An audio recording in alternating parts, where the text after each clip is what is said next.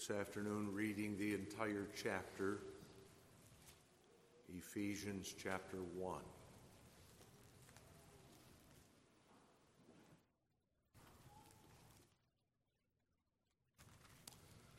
Paul, an apostle of Jesus Christ, by the will of God, to the saints which are at Ephesus, and to the faithful in Christ Jesus. Grace be to you and peace from God our Father and from the Lord Jesus Christ. Blessed be the God and Father of our Lord Jesus Christ, who hath blessed us with all spiritual blessings in heavenly places in Christ, according as he hath chosen us in him before the foundation of the world, that we should be holy and without blame before him, in love having predestinated us unto the adoption of children by Jesus Christ to himself, according to the good pleasure of his will, to the praise of the glory of his grace, wherein he hath made us accepted in the beloved, in whom we have redemption through his blood, the forgiveness of sins according to the riches of his grace, wherein he hath abounded toward us in all wisdom and prudence, having made known unto us the mystery of his will, according to his good pleasure, which he hath purposed in himself,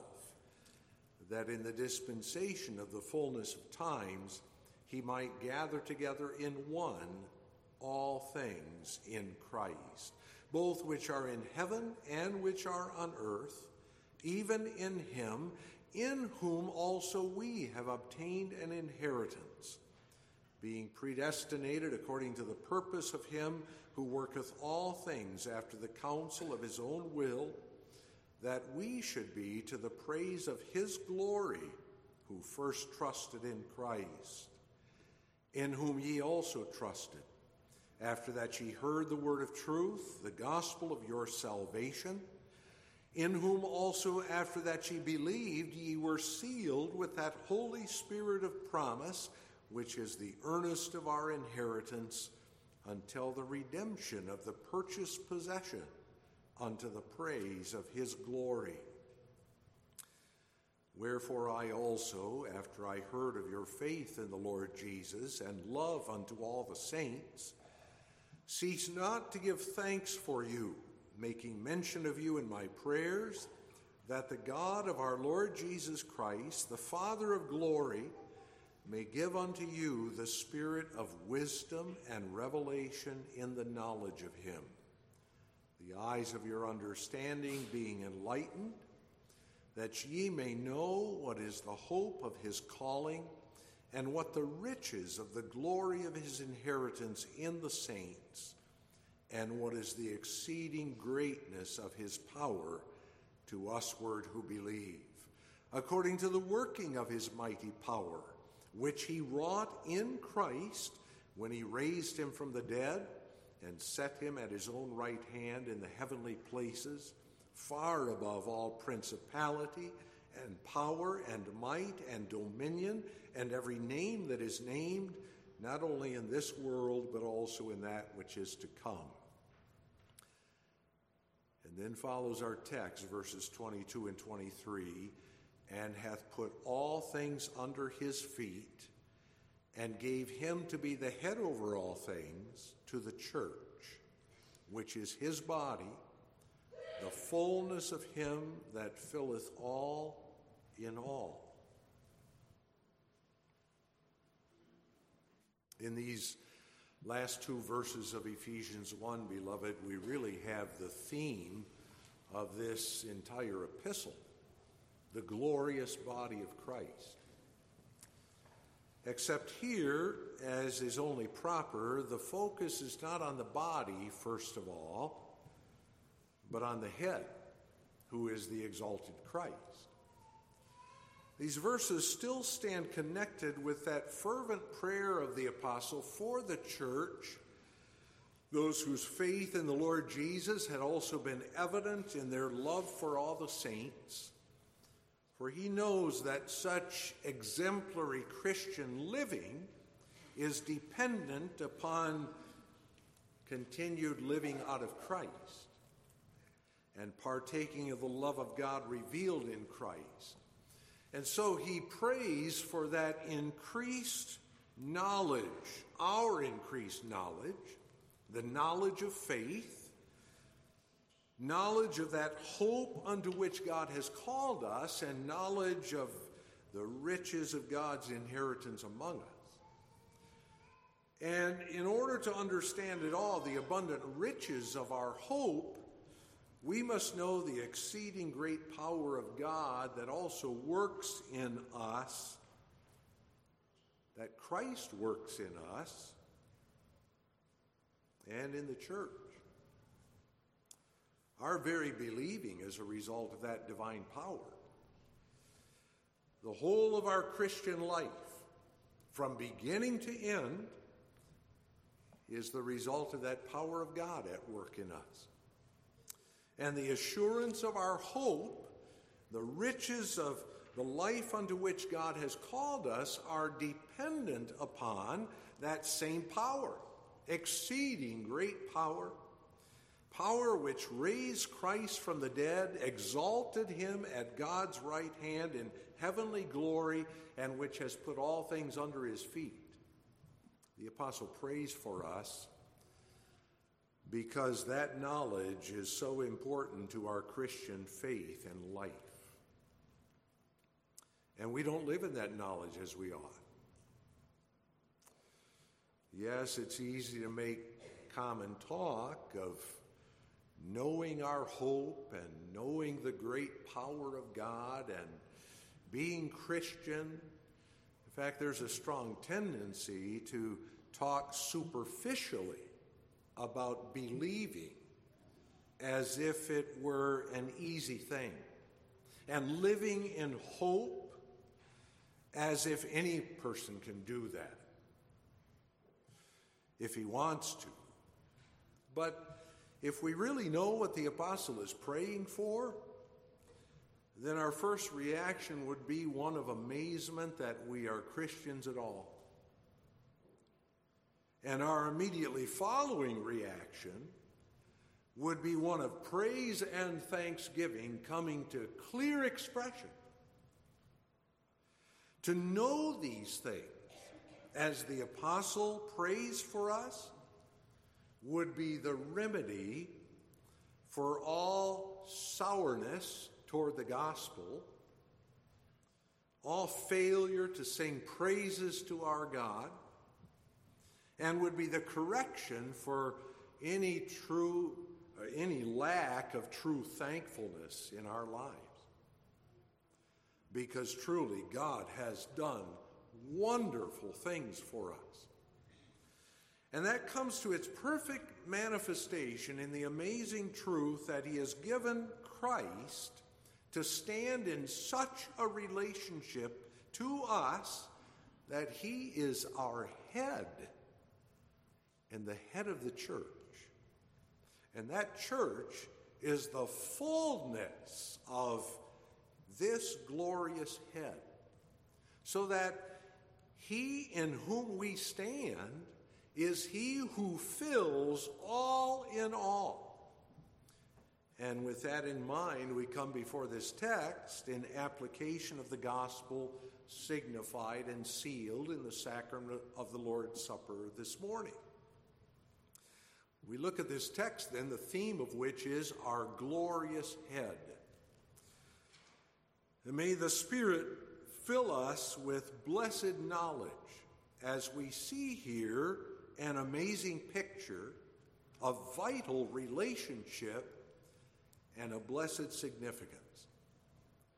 The text sets before us an amazing picture.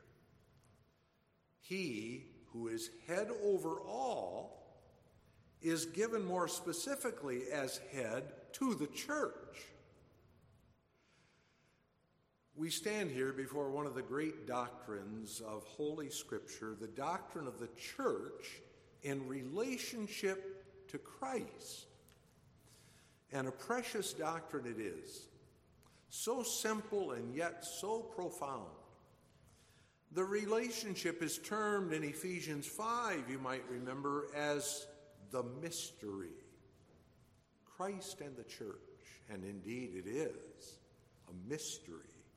And undoubtedly that's why Scripture uses several figures of speech to describe the church. The figure of the church as a body is rather commonly used in the New Testament, but it's not the only picture. You remember the church is also pictured as Christ's bride. And in this very chapter, the apostle refers to the church as a household, a family. Believers are members of the household of God. And in the same text, he uses figures of a building, speaking of the church being built upon the foundation of the apostles and prophets, Jesus Christ himself being the chief cornerstone, and together it forms a holy temple unto the Lord. Elsewhere, you remember the church being spoken of in terms of a plant, with Christ himself being the vine, the members, his members, the branches. All these pictures are designed to give us some understanding of this mysterious and most beautiful relationship between Christ and his people. So also here, we're not to examine this great doctrine of the church and her relationship to Christ in some theoretical manner. We're interested in it in order that we might see how the exceeding great power of God actually operates in us and to what effect. We're speaking now of Christ as the head of the church. And you will notice, however, that the text speaks of Christ as head over all things. The text initially continues the thought expressed in verse 21 that Christ has been exalted over all. But in verse 22, we see that Christ, exalted over all, has been given by that same exceeding great power of God to be the head over all things, but the head to the church. That's the emphasis of the text. And the meaning is that he who is head over all is given as head to the church. And he functions as that head over all things for the sake of the church. That this is the proper understanding is very evident from verse 23, which tells us that the church is his body. The most significant aspect of this figure is the relationship that it draws between us and Christ. You and I are joined to Christ. The head and the body are one, organically one. We're joined to Christ, not loosely, not in some mechanical way, but we're joined organically in a living way. And that belongs to the very essence of what the apostle is teaching here and to the very figure of the human body. The body, as you know, consists of a great variety of parts. It's an extremely complex creation of God. To master the study of the human anatomy or the study of physiology, the function of the human body, is an extremely challenging task. But the marvel of the human body is not the multitude and complexity of its various parts, but that all the parts are really one, and that they are an organic, essential, vital unity. Your fingers aren't simply tied on. And if you cut yourself, you feel the pain. The finger sends signals to the brain. We don't have detachable parts. There's a living connection between the various parts of the body, the members of the body. And this is a great mystery, of course, but there's a sense in which we may say that as the various parts of the body all develop out of that original cell, so everyone who is born again is an offshoot of Christ in living connection with him. We're not merely loosely attached to him, although some who claim to be his seem to think that way. They run with the world, they drink with the world, they dance with the world. It's as if Christ is somewhere out on the fringes. No, that's not the way it is. We are very much one with him, and you can't go any place without him being with you. This is the only way you can even begin to understand that profound text in 2 Peter 1 verse 4, where we are spoken of as partakers of the divine nature. That's an astounding expression. We would never dare say such a thing were it not in the Bible. You and I are one, organically one, with Christ, who is the head of the body, the church. And you recognize that we speak of a unity that God alone creates. You and I cannot bring that unity into being. No more than a hand suddenly attaches itself to the body, can you and I suddenly attach ourselves to Christ. The very thought is absurd. Also here we are shown that it is the work of the Holy Spirit alone that makes us Christians. God accomplishes that work. It's the result of his exceeding great power. And for that reason, this relationship of the believer to Christ is not something that depends upon us. Although we have a very clear and specific calling in the places God has given us, our connection with Christ does not depend upon our work or our faithfulness. It's the work of the Holy Spirit, and therefore it is permanent. There is no such thing as being part of the body of Christ 1 minute and out of it the next. There are hypocrites who are not part of the body of Christ, who simply put on an appearance of belonging to the body, but you cannot be part of the body of Christ 1 minute and out of it the next. It's certainly true.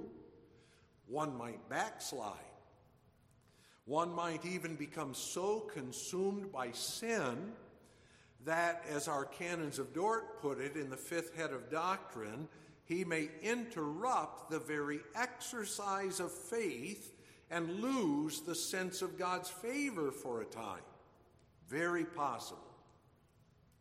It can even appear in such a case that one is not part of the body of Christ. Might even have to be put out according to the ordinance of Christ by the exercise of Christian discipline.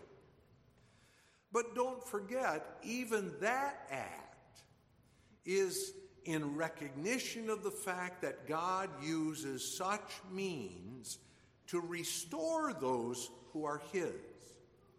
One who is truly a child of God, who is an elect member of the body of Christ, has an organic spiritual union with Christ which cannot be broken. So in such a case, The Spirit, says the canons in the fifth head, Article 7, will most certainly and effectually renew them to repentance, that they may again experience the favor of a reconciled God, their place in the body of Christ. But let's look more closely at this relationship between the head and the body. Paul's speaking of Christ as the head from a particular viewpoint. Sometimes we speak of the head in the sense of authority or government. And there's a sense in which we may view the headship of Christ also from that perspective. He's the king of the church. He's the sole authority in the church. That's an essential element of his name, Lord. There is no head of the church except the Lord Christ. And it's critically important that we maintain that truth and recognize the exercise of his authority by his word and through the special offices he has instituted for that purpose. But that's not what the apostle is emphasizing here when he speaks of Christ as the head of the church. The point of emphasis here is that as the head of the church, Christ is the very source and focus of the life of the church.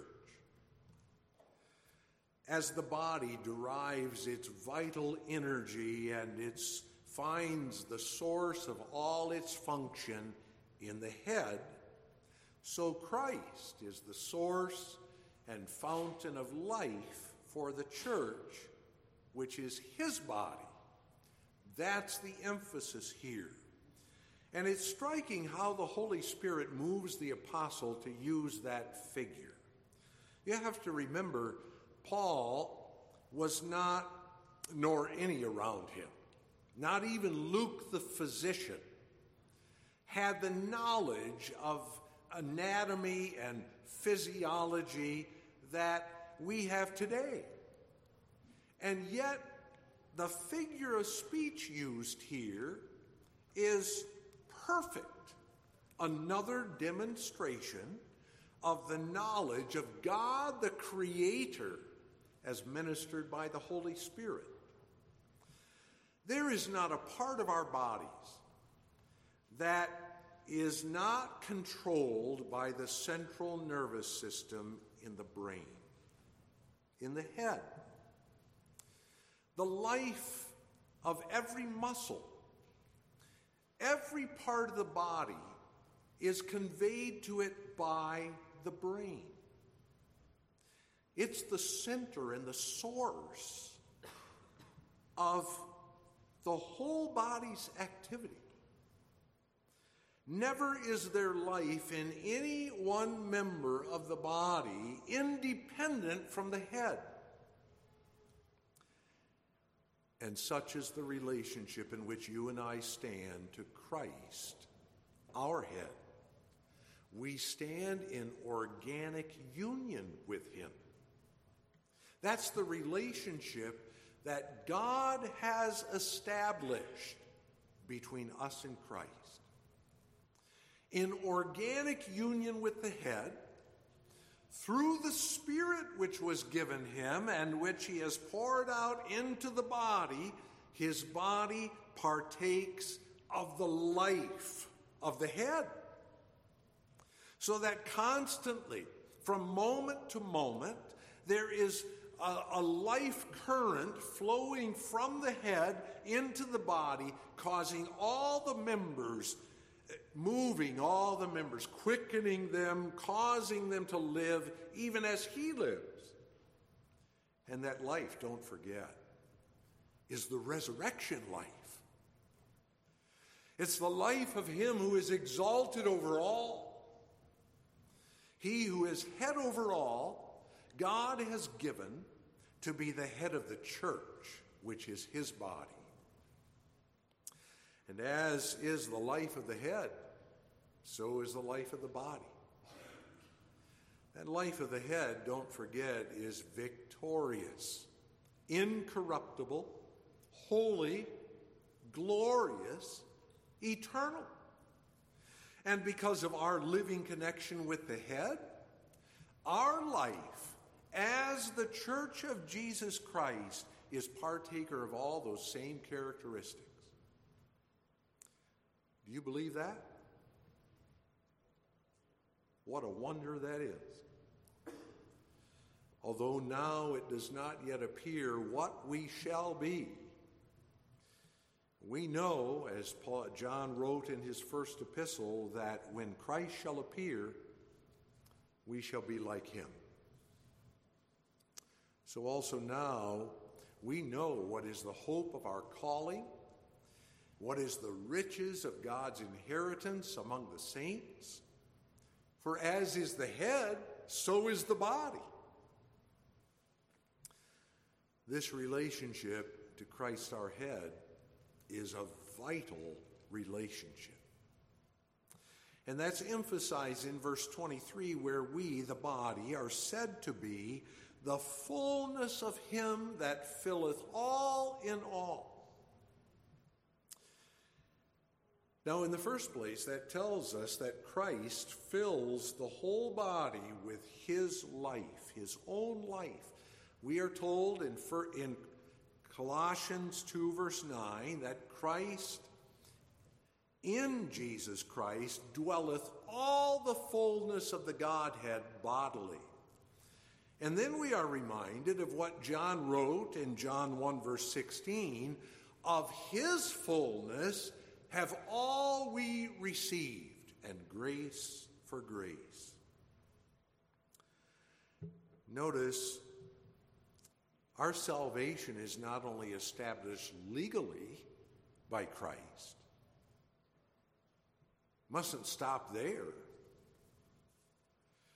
Christ fills the whole body with his life. Think about this. Think about this, beloved. In all, the exalted Christ fills the whole body from the least to the greatest.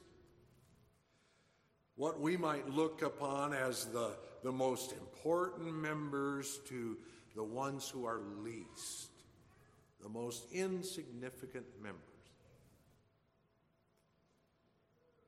You know, we might look upon the church that way. Let's not forget,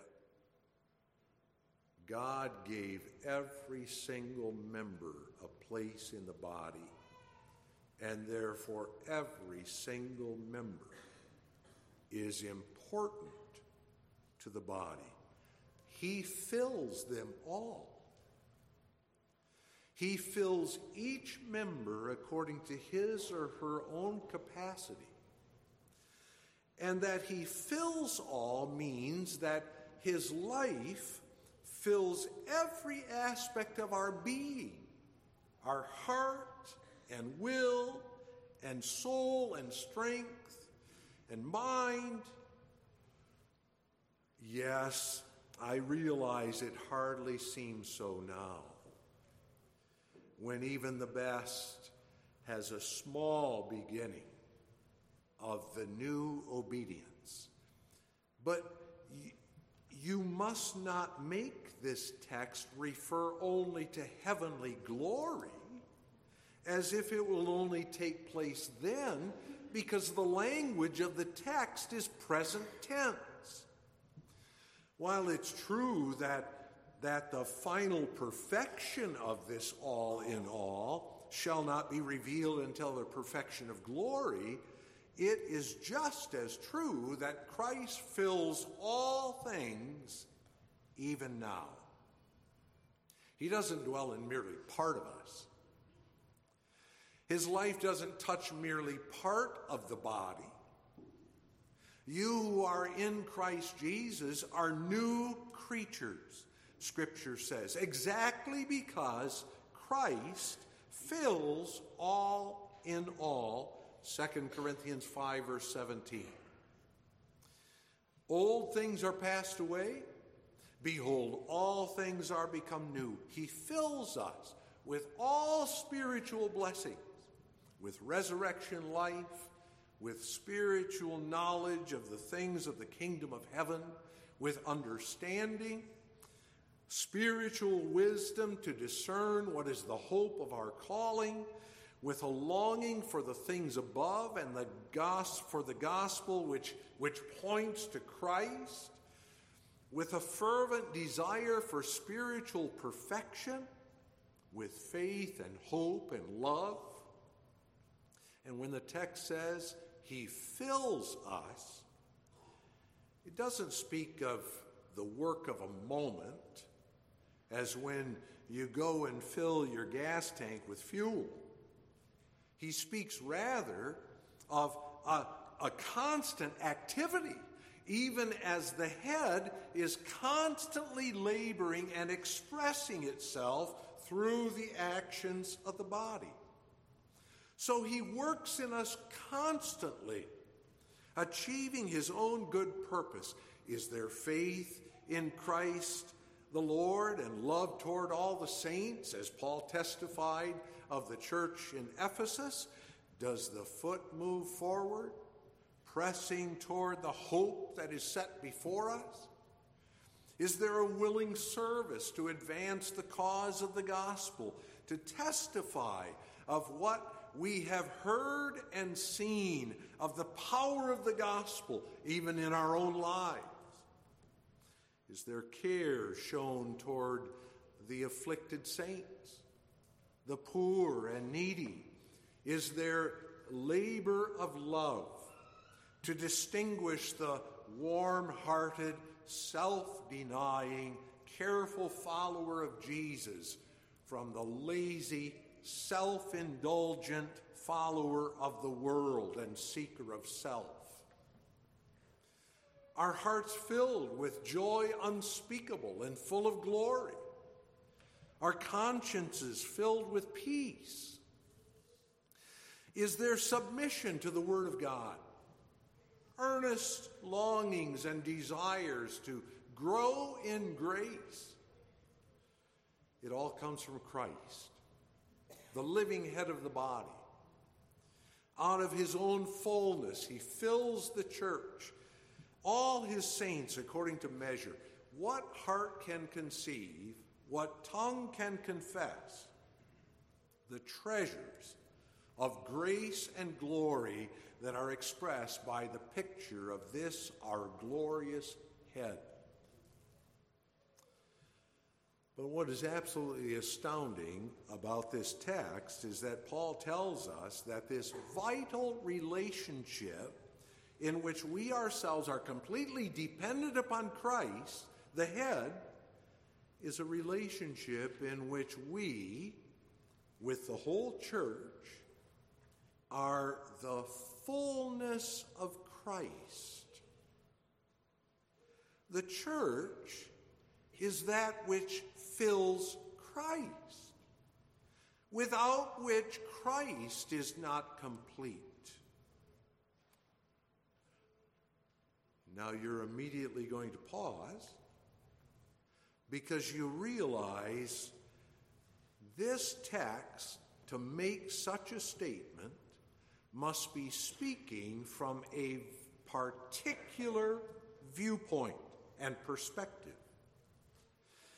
Because the Lord Jesus, as the eternal Son of God, is eternally self-sufficient and independent, perfectly independent. He has no need of us. God is never dependent upon man for his fullness.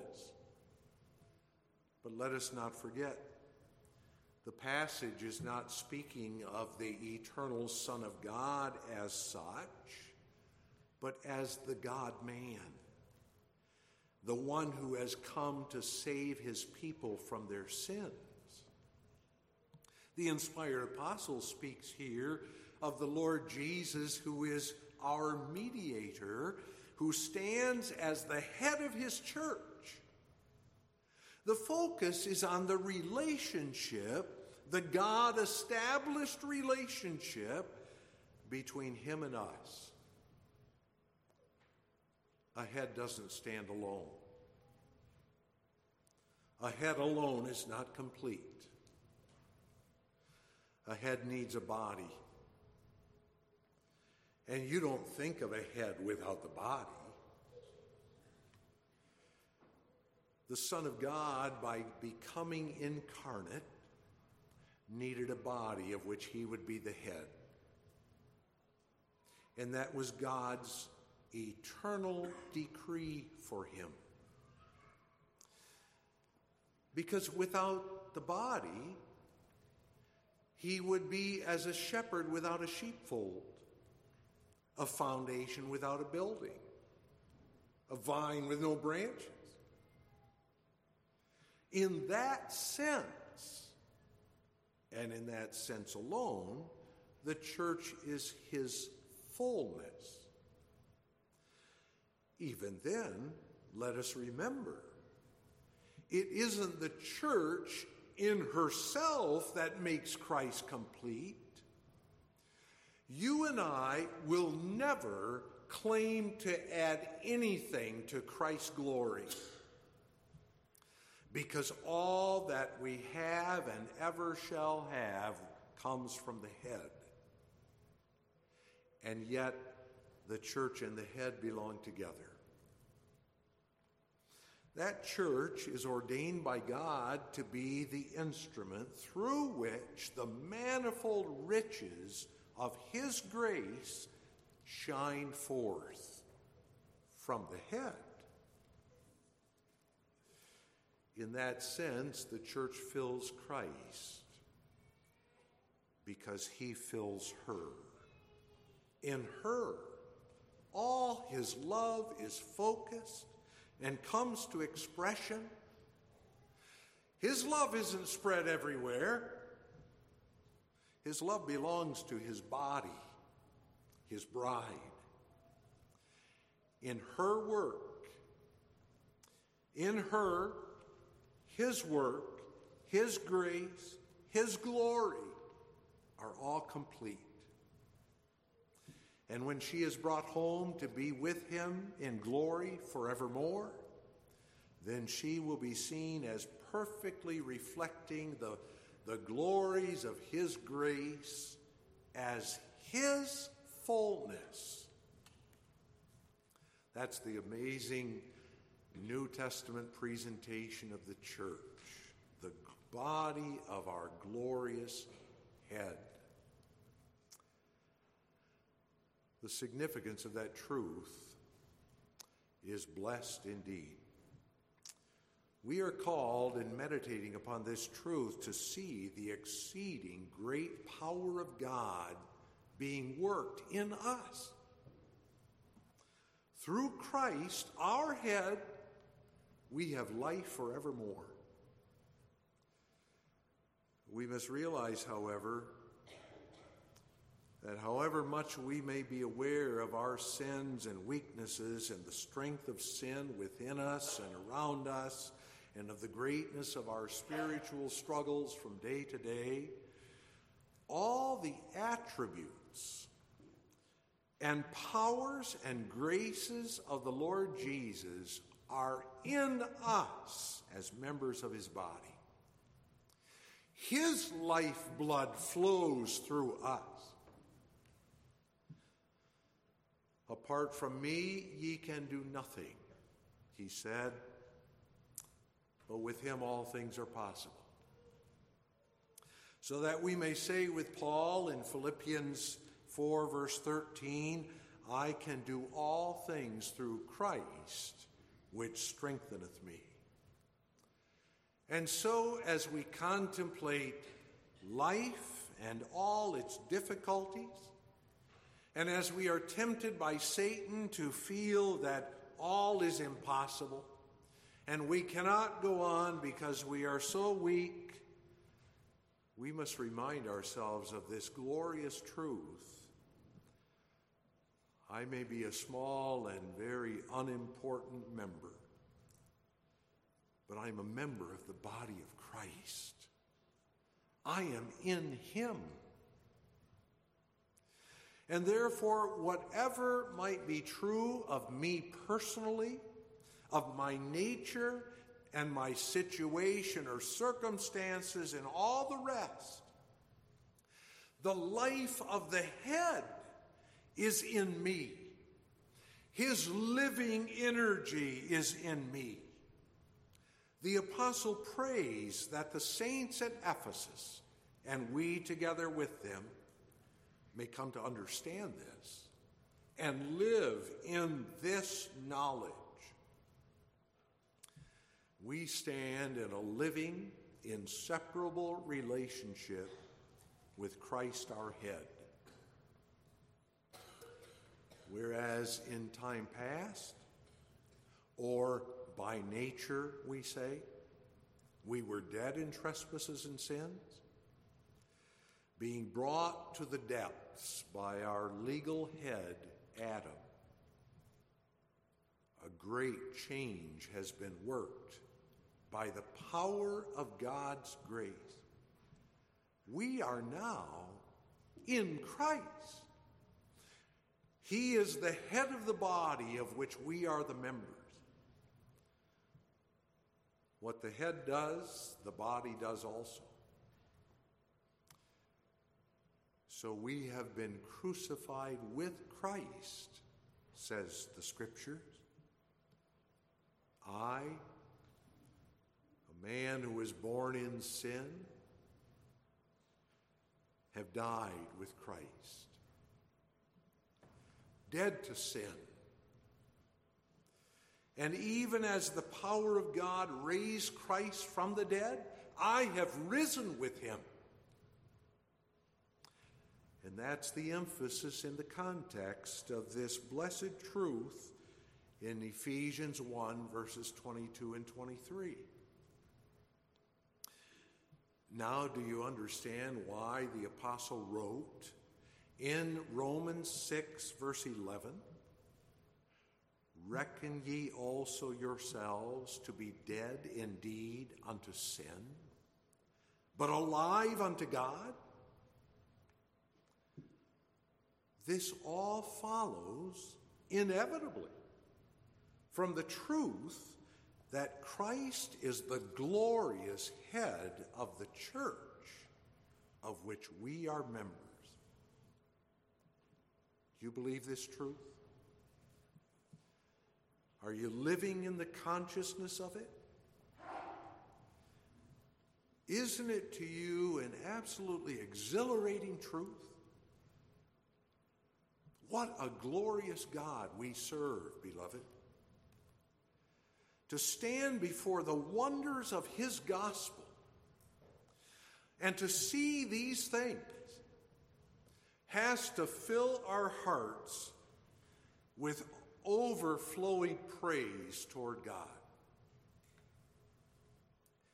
And what tremendous application to our Christian life and warfare, our spiritual development, our growth in holiness. God has given Christ to be the head over all things, to the church, which is his body, the fullness of him who filleth all in all.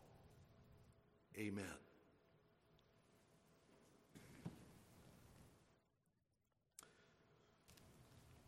Heavenly Father, we stand in awe